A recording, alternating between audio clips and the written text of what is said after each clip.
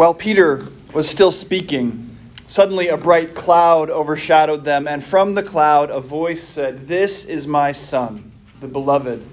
With him I am well pleased. Listen to him." Please pray with me. Dear God in heaven, we come before you this morning asking you to join us here in this place, and we trust that you are here with us. May my words now be your words, and all of our thoughts your thoughts. We ask all of this in Jesus' name. Amen. Please be seated.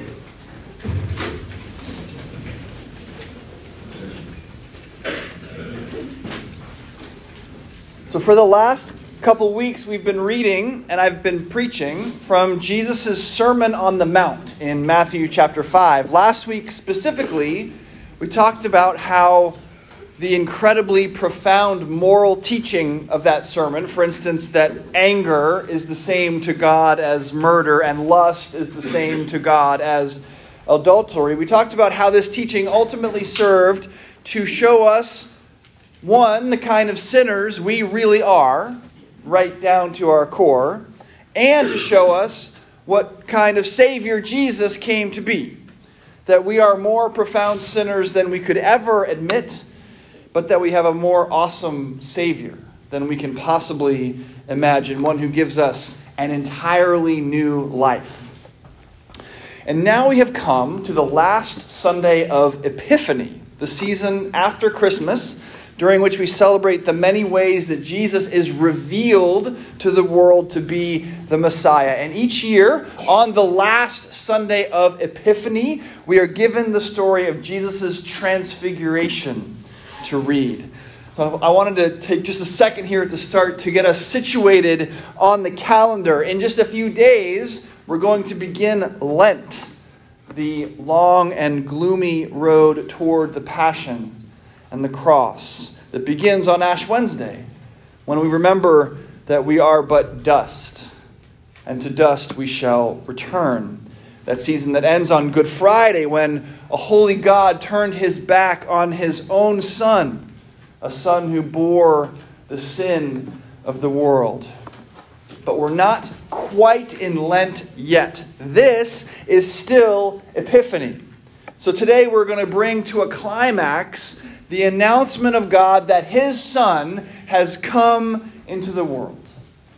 This revelation that God incarnate has been made manifest among us.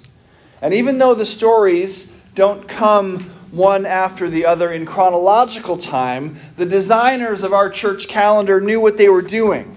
The Sermon on the Mount that we've been reading these last few weeks and the Transfiguration that we're going to look at today make sense together as the culmination of Epiphany. Jesus took with him Peter and James and his brother John, Matthew writes in chapter 17, and led them up a high mountain by themselves. And he was transfigured before them, and his face shone like the sun, and his clothes became dazzling white. And suddenly there appeared to them Moses and Elijah talking with him. Then Peter said to Jesus, "Lord, it is good for us to be here. If you wish, I will make 3 dwellings here, one for you, one for Moses, and one for Elijah." This is a hugely meaningful meeting. These are not just 2 randomly selected Old Testament characters invited to the mountaintop to have a conversation with Jesus. What's happening here is an incredibly symbolic gathering. Moses, Elijah, and Jesus are all together, symbolizing, respectively, the law, the prophets, and the gospel. Moses, the law. Elijah, the prophets. Jesus, the gospel. It's like the words of God personified. All the ways he speaks to his people by the law, through the prophets, and in his Son, the very Word incarnate, together, glorified. And seen in that light, you can totally understand Peter's suggestion, right? Lord, it is good for us to be here. If you wish, I will make 3 dwellings, one for you, one for Moses, one for Elijah. In other words, this is awesome. We should put up some tents. Let's stay here. Let's just live in this glory. All of God's words gathered together. But that suggestion that they build tents and stay is actually where the story gets really interesting. Now, Matthew, in our reading this morning, doesn't actually do this, but in both Mark's and Luke's tellings of this story, found in chapter 9 of each of their Gospels, those authors insert a little apology for Peter after his suggestion that he build 3 dwellings. He didn't know what he was saying, they write. It's like they're saying, you'll have to excuse my friend. He's a good guy. He just wasn't thinking straight. Don't hold it against him.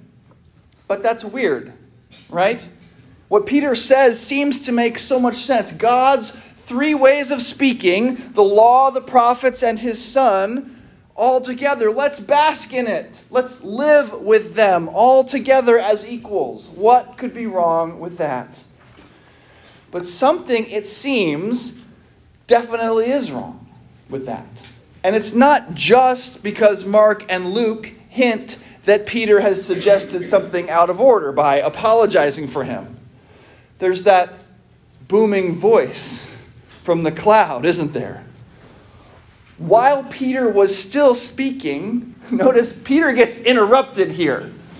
While he was still speaking, suddenly a bright cloud overshadowed them. And from the cloud a voice said, "This is my son, the beloved. With him I am well pleased. Listen to him." When the disciples heard this, they fell to the ground and were overcome by fear. But Jesus came and touched them, saying, "Get up, do not be afraid." And when they looked up, they saw no one except Jesus himself alone. This is certainly why Mark and Luke make sure to tell us that Peter didn't know what he was saying. They want to make sure that we catch the importance of what God is saying here. That in the end, only Jesus is God's Son. Only Jesus is God's beloved. In the end, there is only Jesus. In the end, Jesus is alone. Now, I told you that the profound moral teaching of the Sermon on the Mount was the perfect lead-in to the Transfiguration. And to help us see how that works, indeed, to get a full appreciation of the story of the Transfiguration, to help us really understand this text and what's going on that mountaintop, I want to look for a moment at 2 other pieces of Scripture this morning. One from the Old Testament and one other from the New. And the first place we're going to go is to another time that Moses found himself surrounded by a cloud on a mountaintop. And this is from the 24th chapter of Exodus, our Old Testament lesson assigned for today. Moses is called by God to go up on a mountain to receive the law. The Lord said to Moses, "Come up to me on the mountain and wait there, and I will give you the tablets of stone with the law and the commandment which I have written for their instruction." So Moses goes up, and a cloud covers the mountaintop for 6 days. And on the 7th day, God calls to Moses out of the cloud, eventually giving him the stone tablets upon which the law is carved. I want you to remember that phrase, that the law is carved in letters on stone. We're going to come back to that phrase again in just a minute. But for now, Moses has these stone tablets with the law carved on them, and he descends the mountain. Now, for the sake of time this morning, I'm going to skip over the whole episode with Aaron and the golden calf. You can read it for yourself. I'm going to skip over that. But when Moses comes down from the mountain, he has the people build the tabernacle that the Lord has commanded them to make, and he puts the tablets in the Holy of Holies in the tabernacle. And then comes the part of the story that's going to help us understand what's really going on on the mountain of the transfiguration. Because in Exodus, whenever Moses goes in to the Holy of Holies to be with the law, to communicate with God, when he comes out, the experience is transformative. When he comes out from being with God's law, his face is shining. In fact, he's shining so brightly that the scripture says the people of Israel couldn't look at him. They had to avert their eyes. He had to wear a veil over his face. And so immediately we see the parallels, a similar shining and a similar mountain. And it all has to do with the holiness of God's law. Keeping that in mind, let's look at another text that we'll need to consider in the interpretation of all these things this morning. In fact, this text will interpret these things directly. And praise the Lord for that, right? It's such a blessing when the Bible explicitly and authoritatively interprets itself. Pro tip, always let the Bible interpret the Bible. Jesus sometimes gives direct interpretation of his parables, and New Testament writers often comment directly on Old Testament texts. Let God's word interpret God's word. It is St. Paul who gives us the authoritative interpretation of the events of Matthew 17 in light of the biblical witness of Exodus 24 and those stories following. And he does so in his second letter to the Corinthians, chapter 3, verses 5 to 11. Our sufficiency, St. Paul writes, is from God, who has made us sufficient to be ministers of a new covenant, not of the letter, but of the Spirit. For the letter kills, but the Spirit gives life. Now, if the ministry of death, carved in letters on stone, your ears should prick up there, carved in letters on stone, came with such glory that the Israelites could not gaze at Moses' face because of its glory, which was being brought to an end, will not the ministry of the Spirit have even more glory? For if there was glory in the ministry of condemnation, the ministry of righteousness must far exceed it in glory. Indeed, in this case, what once had glory has come to have no glory at all, because of the glory that surpasses it. For if what was being brought to an end came with glory, much more will what is permanent have glory. Now that's a lot. That's Paul. That's basically like 2 sentences that are 2 paragraphs long each. But this is what Paul is talking about. Remember how the transfiguration story ends. Moses and Elijah, glorious though they are brought to an end. They disappear. In the end, Jesus stands alone. A voice comes from the cloud. This is my Son, the beloved. With him I am well pleased. Listen to him. To borrow Paul's language to interpret this text, Jesus' glory is so much more glorious than Moses and Elijah that it's as if Moses and Elijah have no glory at all. They're gone. So the gospel, the good news about God's saving work in Christ, is so glorious that it's as though the law and the prophets have no glory at all. Now don't miss this. This is only true by comparison. The law and the prophets do have glory. Amazing glory. Overwhelming glory. So much so that when Moses came out of the tabernacle after being in the presence of the tablets of the law, he was glowing. Just the reflected glory was too much for the Israelites to even look at. And the fact that the law and the prophets are glorious is a good reminder of something else that we talked about last week. The direction of Scripture.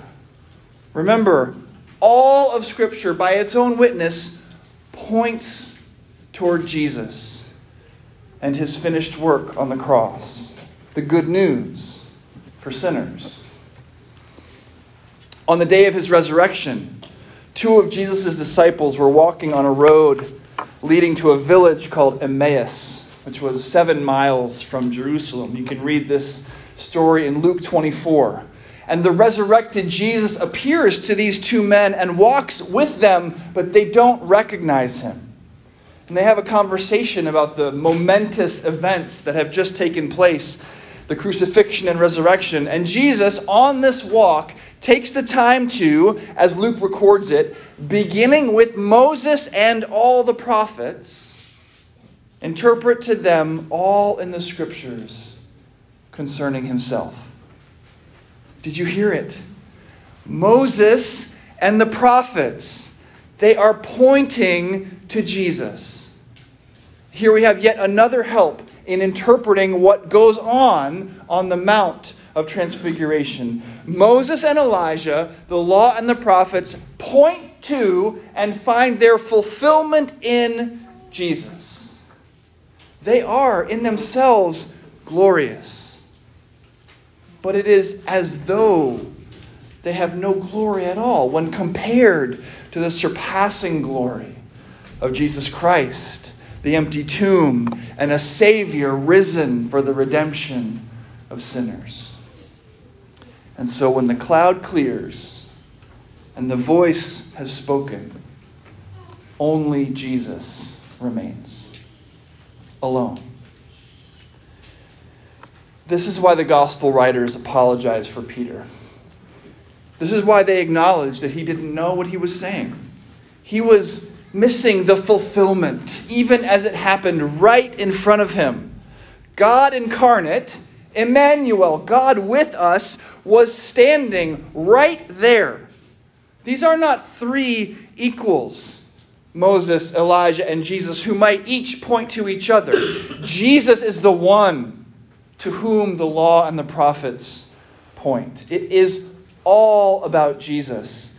And the Transfiguration serves to point the entire history of God's interaction with the world, pointing as one to Jesus Christ. The Transfiguration serves to point everyone and everything to Jesus. As he begins to preach the Sermon on the Mount, here's that final connection that I promised you. As he preaches the Sermon on the Mount, Jesus gives voice to this good news. And after he blesses the people in the Beatitudes and asks his followers to be salt and light to the world, and just before he teaches them just how short of the glory of God, of the law they have fallen, anger is murder, lust is adultery, he makes sure they hear a comforting word. I have not come to abolish the law, Jesus says, but to fulfill it.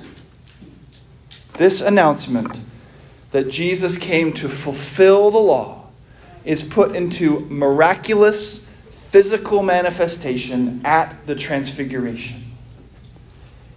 Moses and Elijah, the law and the prophets, glorious. A reflection indeed of the very holiness of God. When Moses came out of the tabernacle in Exodus, the glory of the law was such that no one could look him in the face.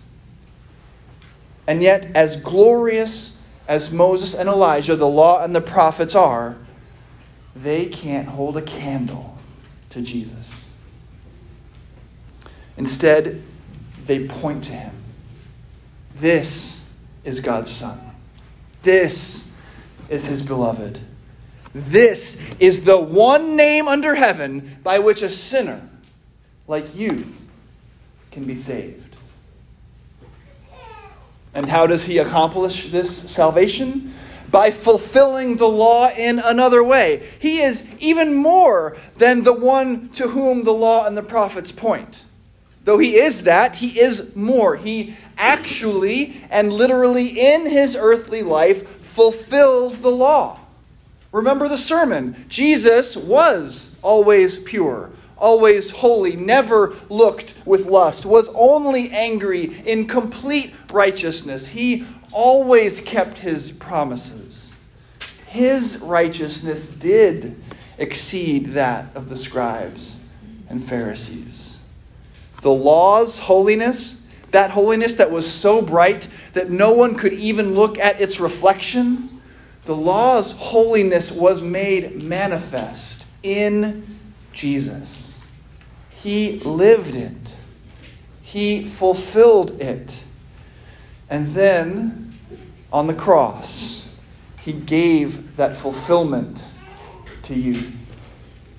For your sake, as Paul writes in 2 Corinthians, God made Jesus to be sin, even though he knew no sin, so that in him you might become the righteousness of God. So call on Jesus' name, the one name by which you can be saved. Do it right now, this morning. Believe that his righteousness given to you on the cross is sufficient to atone for your sin. Affirm your faith when we say the creed. Confess your sins and hear his absolution. Feast with us at his table. Do these things this morning for the first time, or do them this morning afresh. Everything. The law, the prophets, Moses, Elijah, every word we sing, every word we pray, every word we preach points to Jesus. He is God's Son. He has pleased the Almighty. He is your Redeemer. By his name, and by his name alone, you are saved. Amen.